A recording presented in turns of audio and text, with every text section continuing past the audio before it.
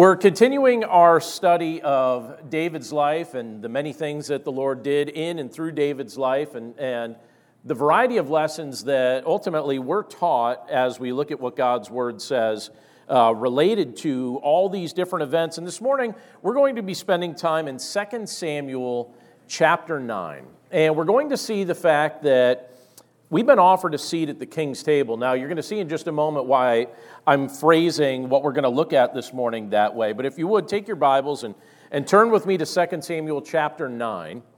And I'm going to start off with verse 1. I'm going to read right down to verse 13. 2 Samuel chapter 9, starting with verse 1, this is what it states.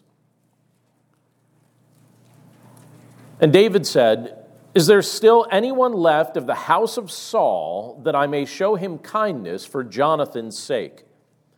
Now there was a servant of the house of Saul whose name was Ziba. And they called him to David. And the king said to him, "Are you Ziba?" And he said, "I am your servant." And the king said, "Is there not still someone of the house of Saul that I may show the kindness of God to him?" Ziba said to the king, "There is still a son of Jonathan. He is crippled in his feet." The king said to him, "Where is he?" And Ziba said to the king, "He is in the house of Machir, the son of Amiel, at Lo-debar." Then King David sent and brought him from the house of Machir, the son of Amiel, at Lo-debar. And Mephibosheth, the son of Jonathan, son of Saul, came to David and fell on his face and paid homage. And David said, "Mephibosheth." And he answered, "Behold, I am your servant." And David said to him, "Do not fear, for I will show you kindness for the sake of your father Jonathan, and I will restore to you all the land of Saul your father, and you shall eat at my table always." And he paid homage and said, "What is your servant that you should show regard for a dead dog such as I?" Then the king called Ziba, Saul's servant, and said to him, "All that belonged to Saul and to all his house I have given to your master's grandson. And you and your sons and your servants shall till the land for him, and shall bring in the produce, that your master's grandson may have bread to eat. But Mephibosheth, your master's grandson, shall always eat at my table." Now Ziba had 15 sons and 20 servants. Then Ziba said to the king, "According to all that my lord the king commands his servant, so will your servant do." So Mephibosheth ate at David's table, like one of the king's sons. And Mephibosheth had a young son whose name was Micah. And all who lived in Ziba's house became Mephibosheth's servants. So Mephibosheth lived in Jerusalem, for he ate always at the king's table. Now he was lame in both his feet. Let's pray.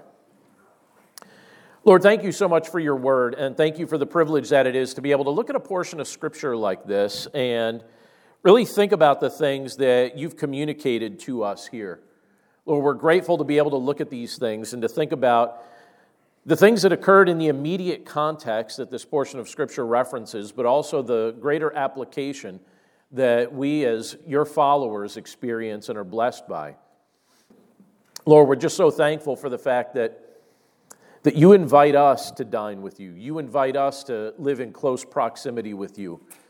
And Lord, we're grateful for the things that you teach us in an example like this. So we commit this time to you now, Lord. We pray that you'd speak to our hearts and prepare us to understand your word together. And we pray this all in Jesus' name. Amen. So I was looking at a few different things. From time to time, I actually like to look through family pictures and things like that. And I was actually looking through some things from 3 years ago. And if you remember, in the spring of 2020, right at this time, 3 years ago, that's when basically everything was shut down. And of course, you remember that. It was a very strange, very interesting period of time. And in the midst of that time, I was asked by my family to officiate for the funeral of my great-aunt Janice.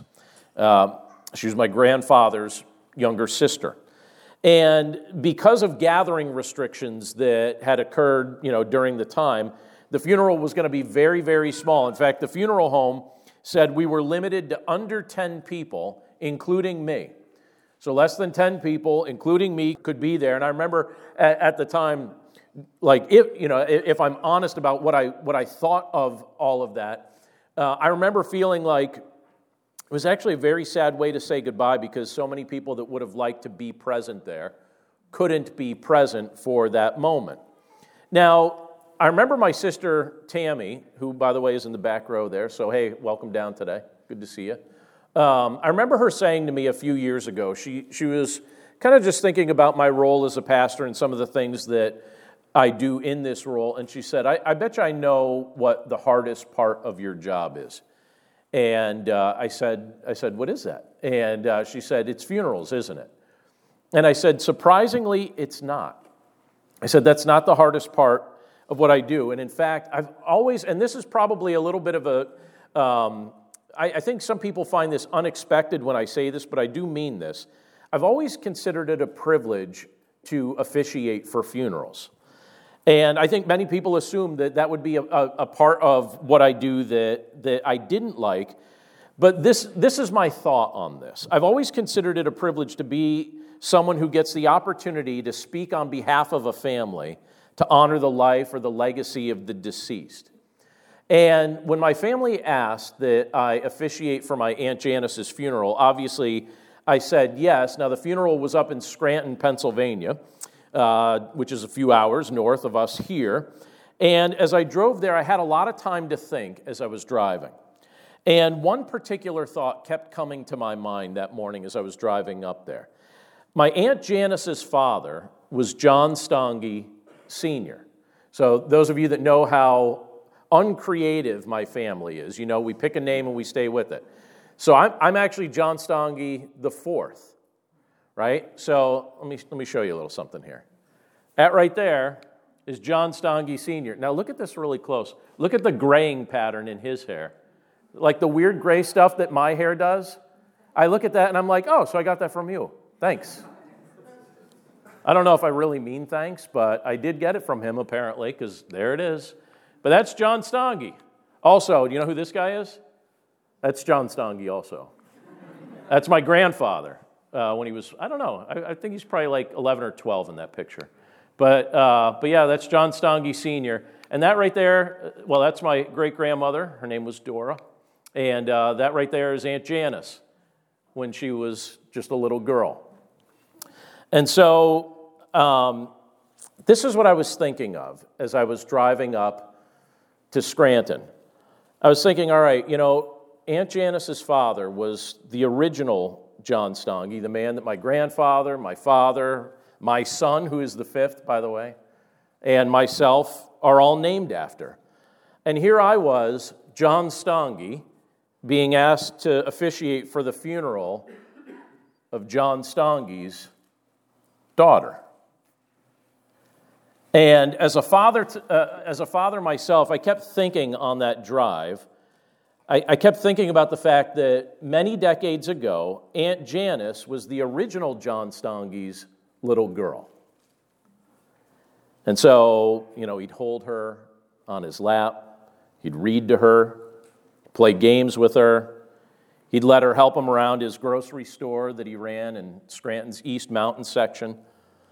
And that morning, when I arrived there and I prepared to speak and I stood up in front of everybody, I kept thinking about the fact that this wasn't just an opportunity to honor my aunt. It was also an opportunity to honor my great-grandfather, the man that I'm named after. And I thought, you know what? Like, even for his sake, I wanted to do a good job honoring the life and the memory of his little girl. That's literally what I kept thinking about all morning and all day. I thought, you know what? This is a responsibility that was entrusted to his great-grandson that I'm the one that will now be speaking on behalf of his little girl. And have you ever found yourself in a moment where you've decided to do something that you do because you know it would have pleased somebody that is long gone? Have you ever found yourself in a spot like that? You make a decision, you decide to do something because you know it would have been appreciated or a blessing to or just that someone that's long gone would greatly appreciate what you're doing. I bring up that story because in what we just read from 2 Samuel chapter 9, that's the exact position that David found himself in. Found himself in that exact position. In the years prior to his ascendancy to the throne of Israel, David had a best friend. And his best friend was named Jonathan. Now, Jonathan, at this point, when you look at the events of 2 Samuel chapter 9, at this point he was no longer living. But David had in his heart that he wanted to honor him. And he wanted to honor Jonathan's family. If you know anything about Jonathan's background, Jonathan was actually the son of King Saul. And during Jonathan's life, Jonathan and David were tight friends. David even at one point said, he's literally the person that I'm closest to on the face of this earth. He's my absolute best friend. And it's also interesting when you consider the fact that Jonathan's father, Saul, spent a lot of time trying to kill David. He was jealous of David. He felt threatened by David. And back in the days when Saul was actually trying to kill David, it was actually Jonathan who frequently would step in and help David. And as he did so, he also accepted the fact that there would be a day when David would be king. So imagine being, the son of the present king, helping someone that really has the opportunity to take the throne that in your mind you could be thinking, now wait, that throne could be mine.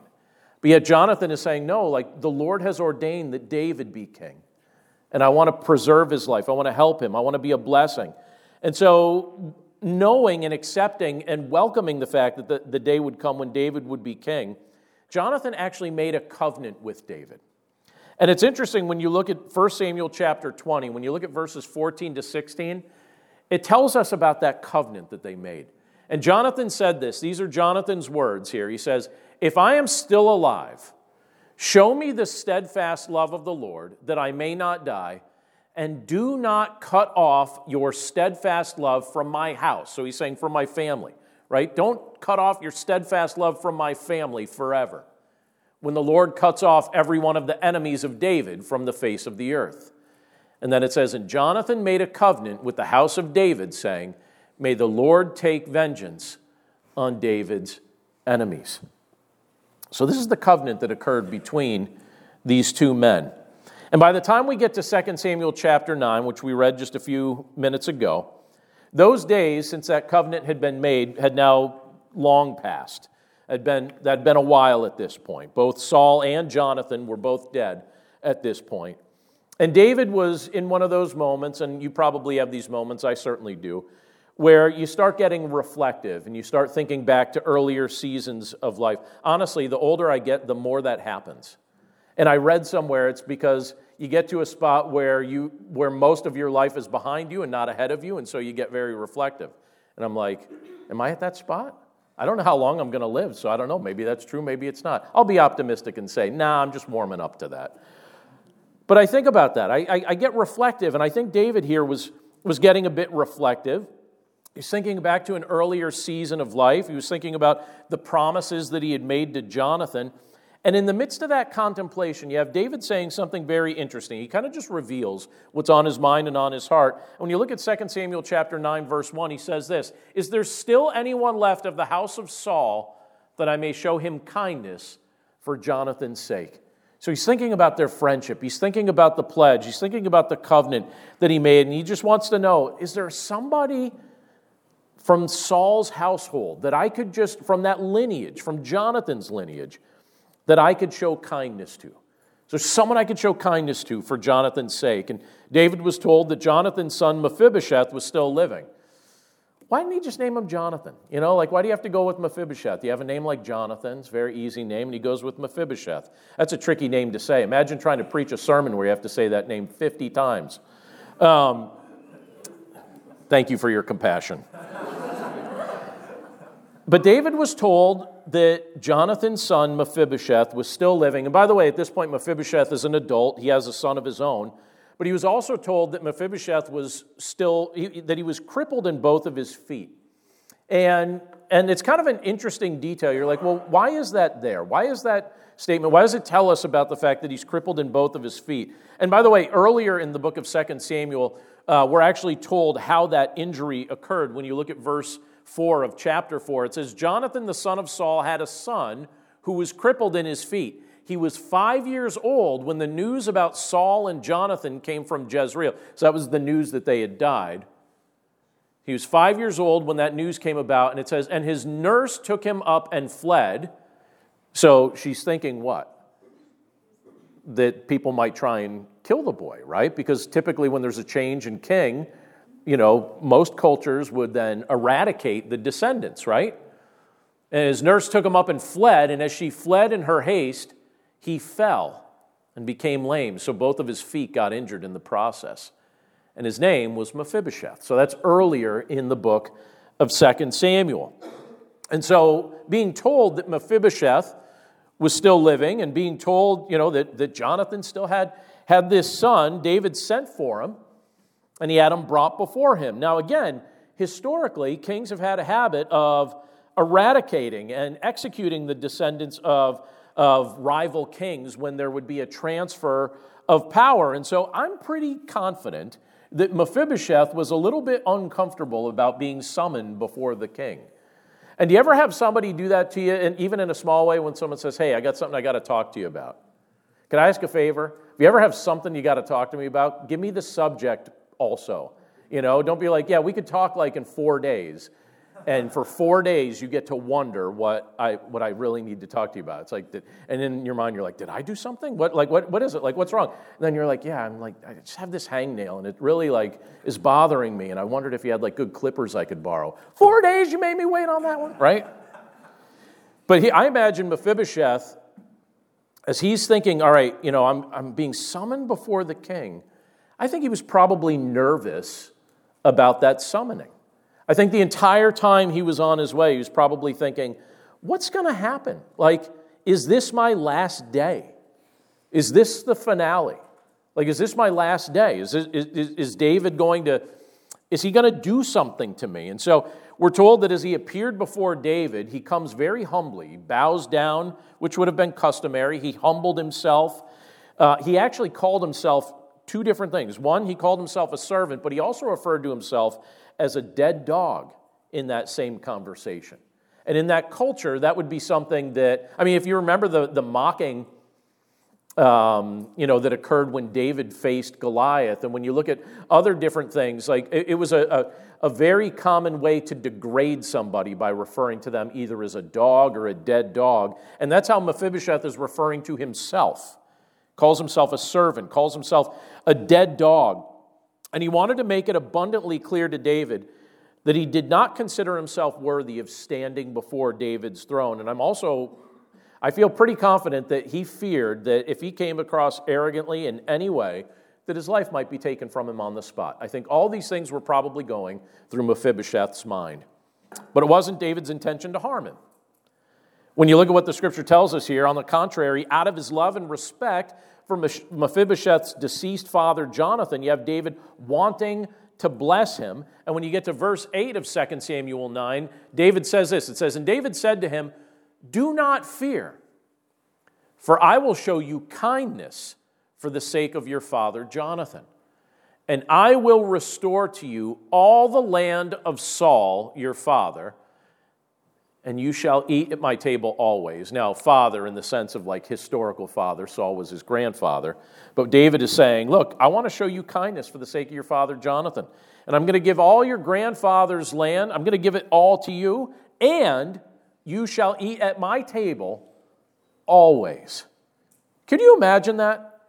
Could you imagine being Mephibosheth in that moment, hearing this after you've been summoned before him? And by the way, I actually have this feeling that for a long time, Mephibosheth was probably hoping that he wasn't really thought of by David or discovered. I actually have this feeling that he went through a large portion of his adult life just trying to stay below the radar and not really get noticed. But here you have Mephibosheth being told that he's being blessed in so many ways. So could you imagine being him in that moment as David pronounced this blessing? Now keep in mind, up to this point, Mephibosheth had lived a very challenging life. He lost his father when he was a child. And, as we read, in the process of being cared for by his nurse, he was permanently injured. And again, I suspect that he was probably always wondering if a day was going to come when the king would decide to maybe just take some form of retribution against him because of his lineage, because he was a descendant of King Saul. And yet here he was being shown favor by the king instead. He's being shown favor. When you look at verses 9 through 11, it says, "Then the king called Ziba, Saul's servant, and said to him, 'All that belonged to Saul and to all his house I have given to your master's grandson. And you and your sons and your servants shall till the land for him, and shall bring in the produce, that your master's grandson may have bread to eat. But Mephibosheth, your master's grandson, shall always eat at my table.' Now Ziba had 15 sons and 25 servants.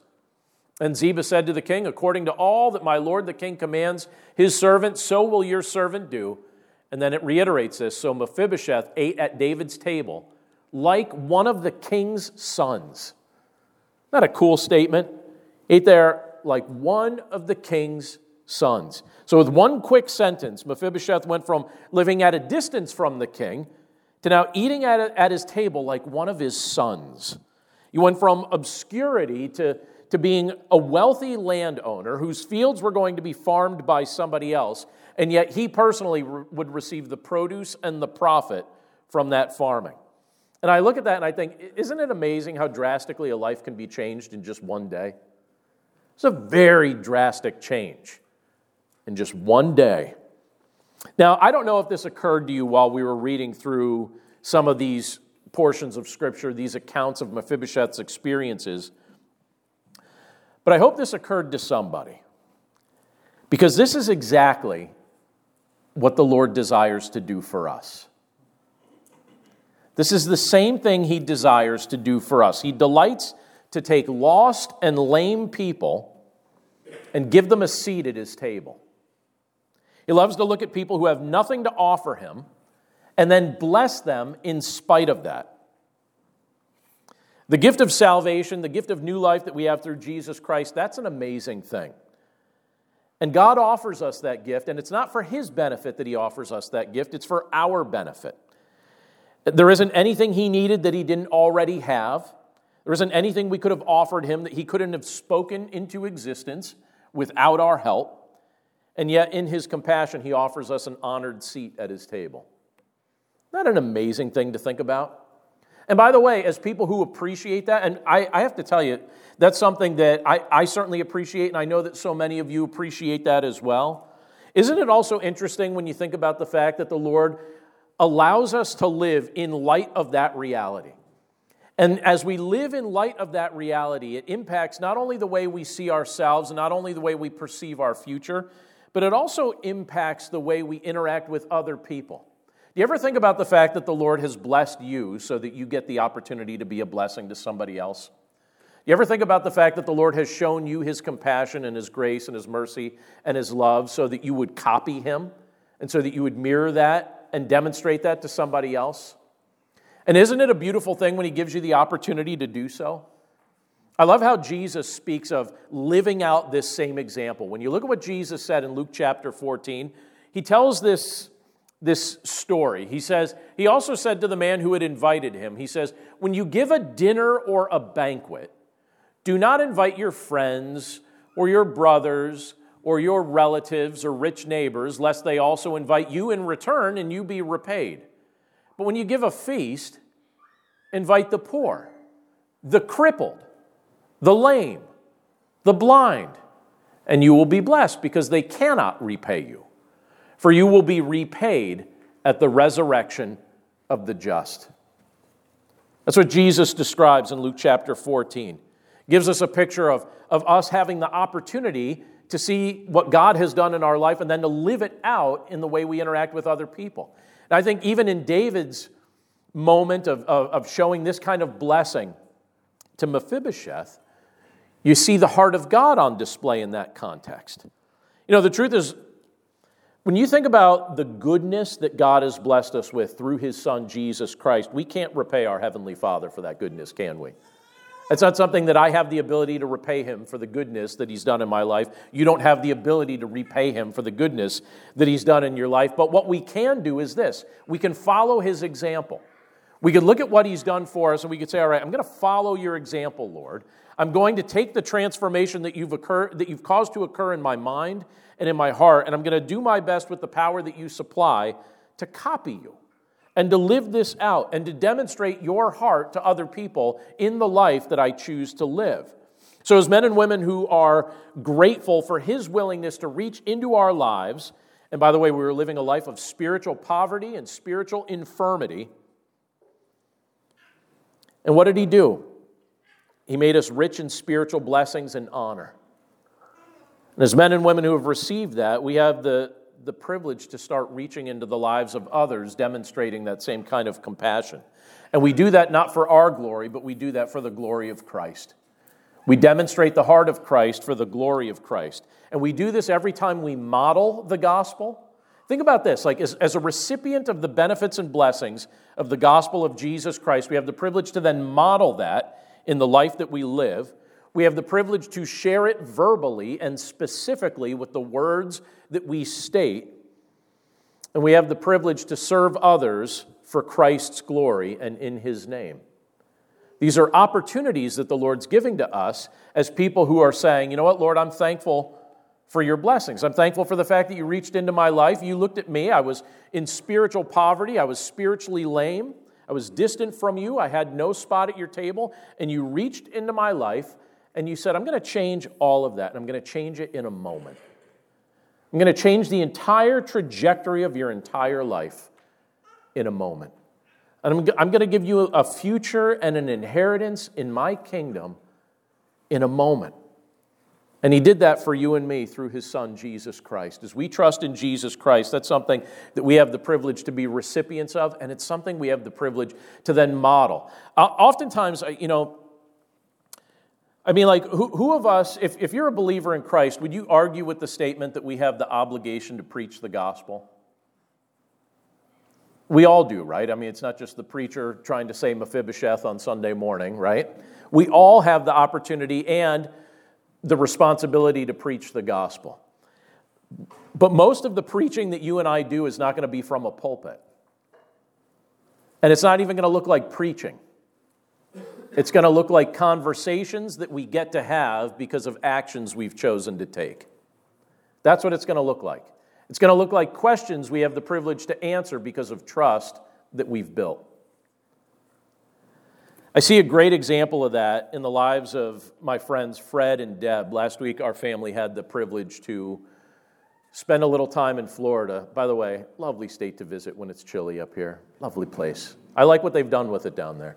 And so we were down there for a few days. And so last Sunday, where's Greg at? He usually sits over here. There he is.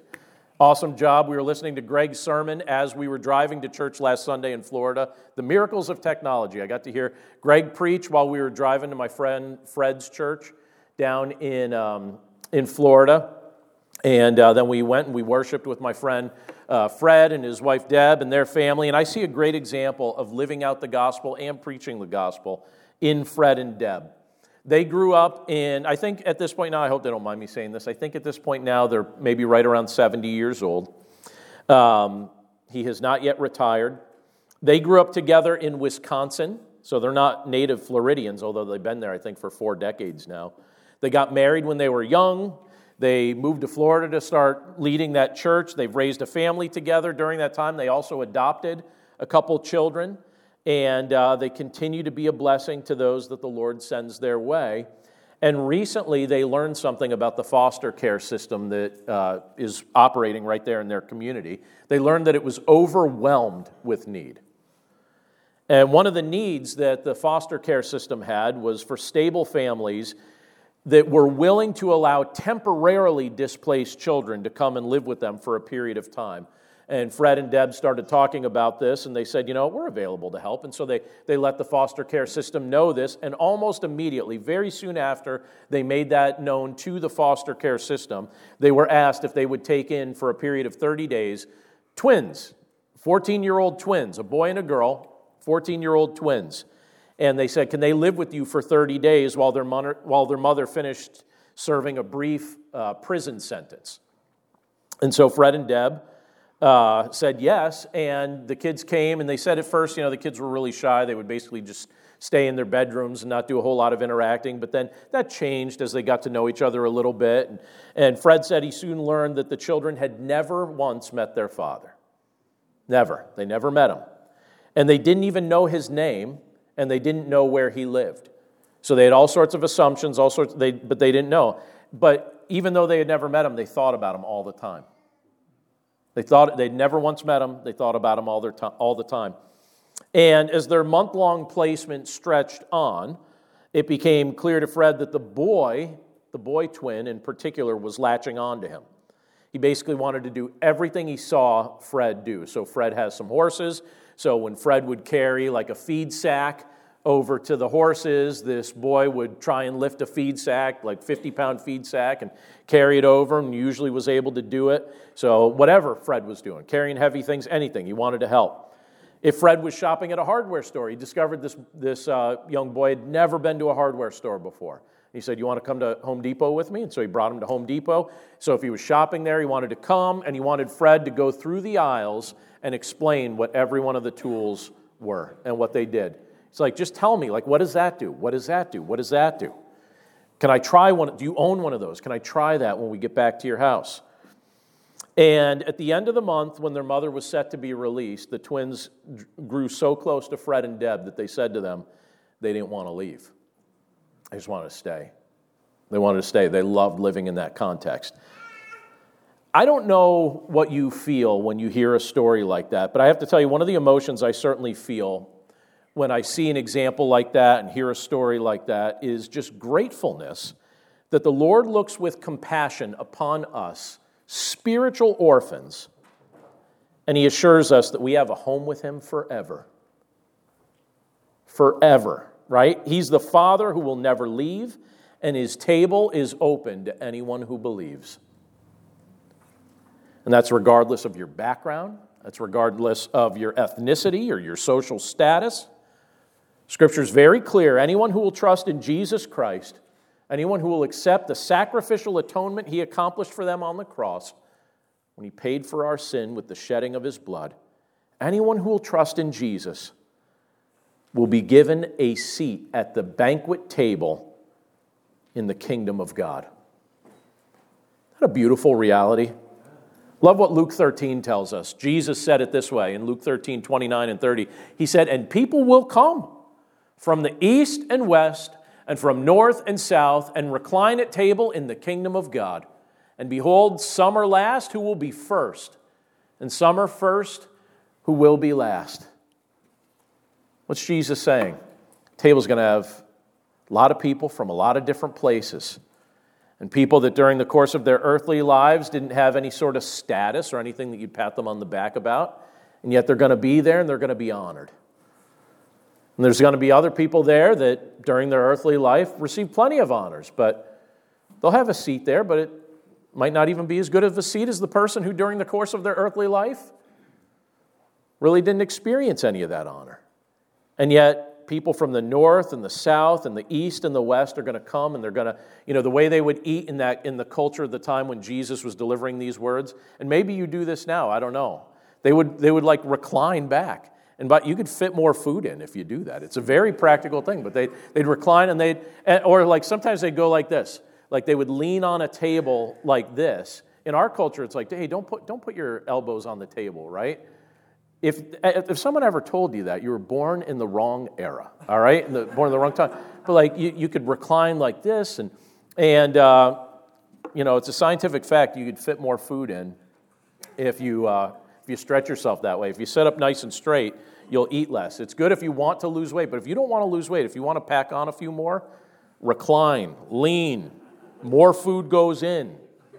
Biologically true. Test me on that. At lunch today, someone lean. Give your kids permission to lean at lunch today, just one lunch. But Jesus said what? And behold, some are last who will be first, some are first who will be last. People will come from east and west, north and south, and recline at table in the kingdom of God. Max Lucado said something interesting about this that I read recently. He has a book. It's actually called Your Place at God's Table. And he said this about an interesting experience he had. I'm just going to read what he said.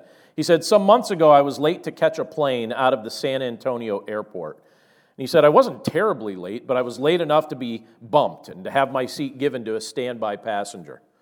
When the ticket agent told me that I would have to miss the flight, I put to work my best persuasive powers. But the flight hasn't left yet, I said. Yes, but you got here too late.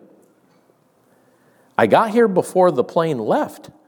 Is that too late? The regulation says you must arrive 10 minutes before the flight is scheduled to depart, and that was 2 minutes ago. But ma'am, I pleaded, I've got to get to Houston this evening. And he said she was patient but firm. I'm sorry, sir, but the rules say passengers must be at the gate 10 minutes before scheduled departure time. I know what the rules say, I explained, but I'm not asking for justice. I'm asking for mercy. And then he said, she didn't give it to me. But then he goes on, he says, but God does. Even though by the book, I'm guilty. By God's love, I get another chance.